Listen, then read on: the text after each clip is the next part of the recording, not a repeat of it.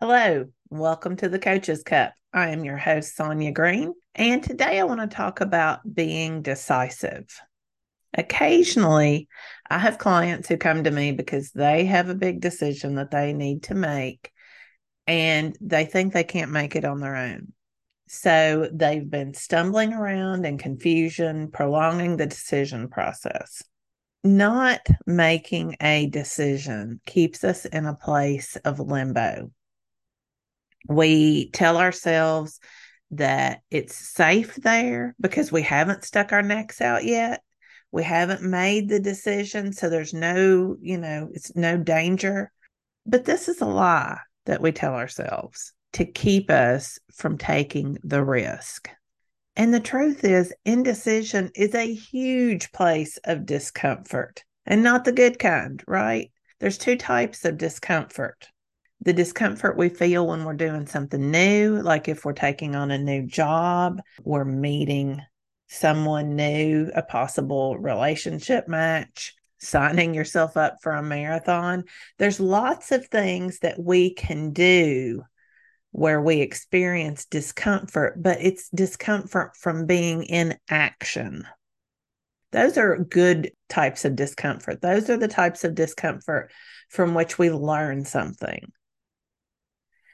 Being in indecision, the discomfort there is the discomfort of stuckness. And to me, I imagine being stuck in a whirlpool. You're spinning around, or maybe on a roller coaster, one of those roller coasters where they spin you round and round and round as fast as you can. I guess that's more the teacup than the roller coaster, isn't it? But anyway, you're spinning around and round and round, and you are really, you're in a lot of discomfort, but you're not going anywhere.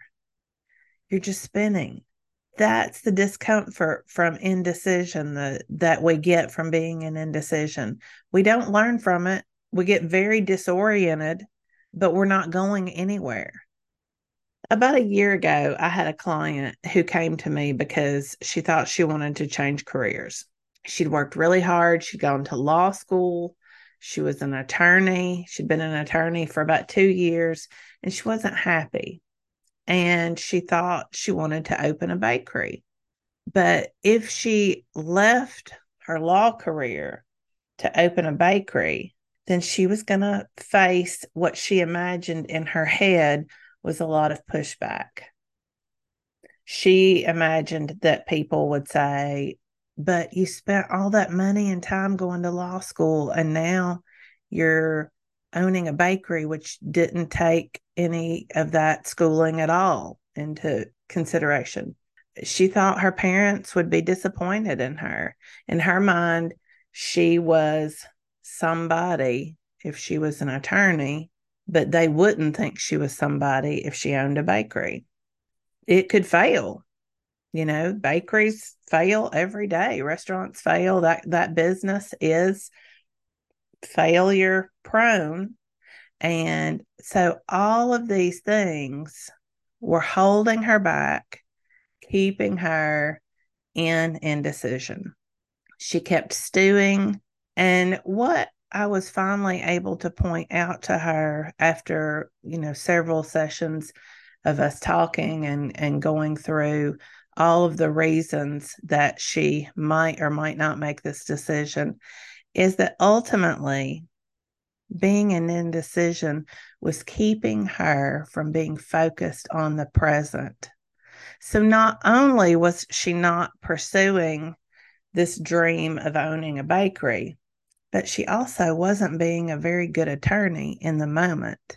So it was easy to be unhappy in her current position because she wasn't being present when she was there. She was too busy thinking about how owning a bakery could be easier, could be more freeing. She had not performed to the level that she had hoped to as an attorney, and she wasn't getting the accolades, or she wasn't getting the feedback that she was used to getting for her academic performance in her law career. There were lots of things that she imagined would be better if she left her current position and opened a bakery. But the result was that, like I said, she wasn't being present as an attorney either. So we came up with some steps to help her make a decision. And I want to share those with you because if you're telling yourself that, the thing that we like to do is that we want to cover all the bases. And that's what our brains are programmed to do. Our brains are set up to do pros and cons. I've had students occasionally. I'm not a big pro con list person, but I've had students who would come in and they would have their pros and cons list for doing something, for going to graduate school versus taking a job. They would have all of these things set up. And that's really what our brains like to do. They like to spend time in risk assessment. But many times that is just prolonging the act of being decisive.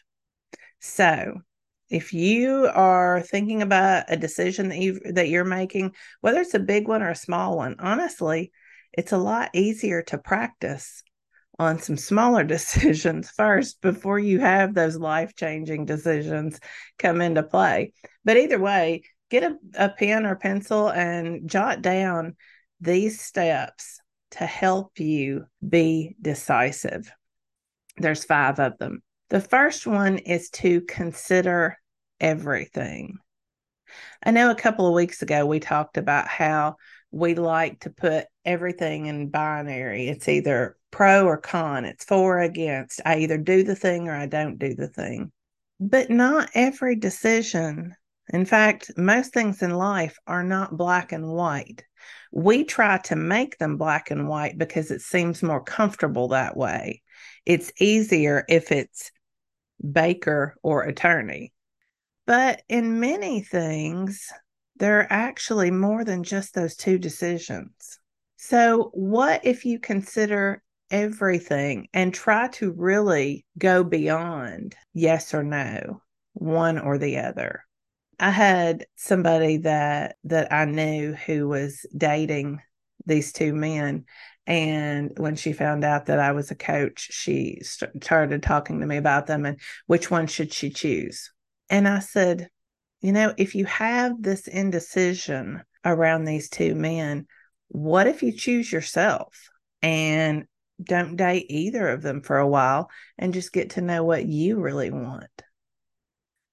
And I mean, it just totally stunned her because she thought her options were between man A and man B. And actually, there was another option she could choose, which, I don't know what she decided to do, but it was another option. And if neither of those 2 stood out to her, then why not just date yourself for a while, get to know what you need rather than trying to make a decision between these 2. Maybe there's somebody completely that you don't even know right now who's a much better option if you just take some time to get to know yourself and what you really need. So, step 1, consider everything, including all of the things that you haven't been considering. For the attorney, is there any way that she could have maybe tried out the idea of the bakery without fully stepping into it? Was there an option there where she could maybe have had a weekend bakery where she was open on Saturday and Sunday mornings? Those are options that we don't always consider. So, what is another option outside the A or B that we usually give ourselves? Step 2, if both options could be amazing, if the end result could be that both of them are just amazing, which one would you choose? The thing is, you have the power to make either choice amazing, right? Whatever you choose, you can decide this is going to be amazing. There's no right or wrong choice. So if you're willing to do the work, then Either option could be amazing. And if either option was amazing, which one would you choose?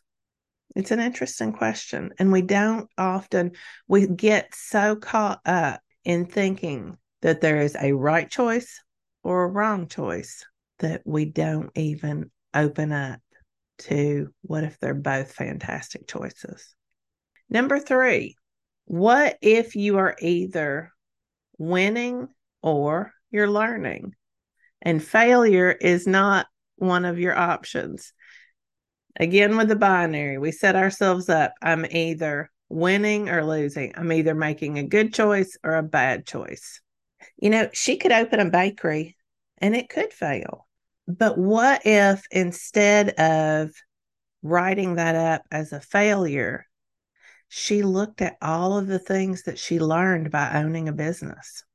There's so much to learn in the things that we consider failures, the things that we call failures, but they don't have to be failures at all. They can be the most important learning experiences of our lives. We often set up these high stakes situations in our brains because we tell ourselves it prepares us for the worst. At first, that's just a total lie that keeps us in confusion. It's one of those things that we tell ourselves to keep in that spinning, that round and round discomfort. We can never know for sure. I mean, we don't know what the future holds. So, in that respect, we don't know the outcome of a decision. I feel pretty sure that there were people who opened bakeries, who opened restaurants, who opened a variety of businesses right before 2020. They opened them maybe the end of 2019. They didn't know what was coming. Nobody knew what was coming. Nobody could have prepared for that. But what I hope they did, if their businesses didn't make it, they had a huge opportunity to learn from that. And some did, some pivoted, some figured out, and I don't necessarily mean bakeries and restaurants in this situation, but the businesses that were able to pivot and figure out how to work online, they were very successful because they learned. They didn't just see the pandemic and see failure. They figured out another way to do it. And we can do the same thing.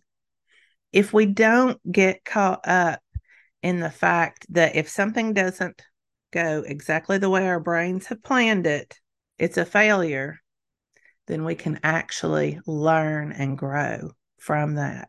But we have to get our brains out of the mindset that it's either win or lose. We have to look all around at all of the angles. If we're learning, then we're preparing for a life of winning, right? Because we're going to. If we're learning, we're going to figure things out. It may take a little longer than we had planned. It may not be the win that we had anticipated. But if we're learning, then we are winning. Number 4, what does future you say about the choice you should make? Which choice puts you closer to that future you? And future you could be a year from now, it could be 5 or 10 years from now. But the person that you want to be, is there an option there that gets you closer to being that person? If there is, then there's your choice right there. There's your decision. Because if we have a plan for our growth, if we're moving toward that growth, then we're going to move toward the decision that puts us closer to future us. So just to review, consider everything is the first one, even options that aren't A or B. Number 2, if both choices could be amazing, which one would you choose? Number 3, what if you're either winning or learning and failure isn't part of the equation? Number 4, what does future you say about your choice and which choice puts you closer to future you? And then number 5, give yourself a deadline to make the decision and stick to it.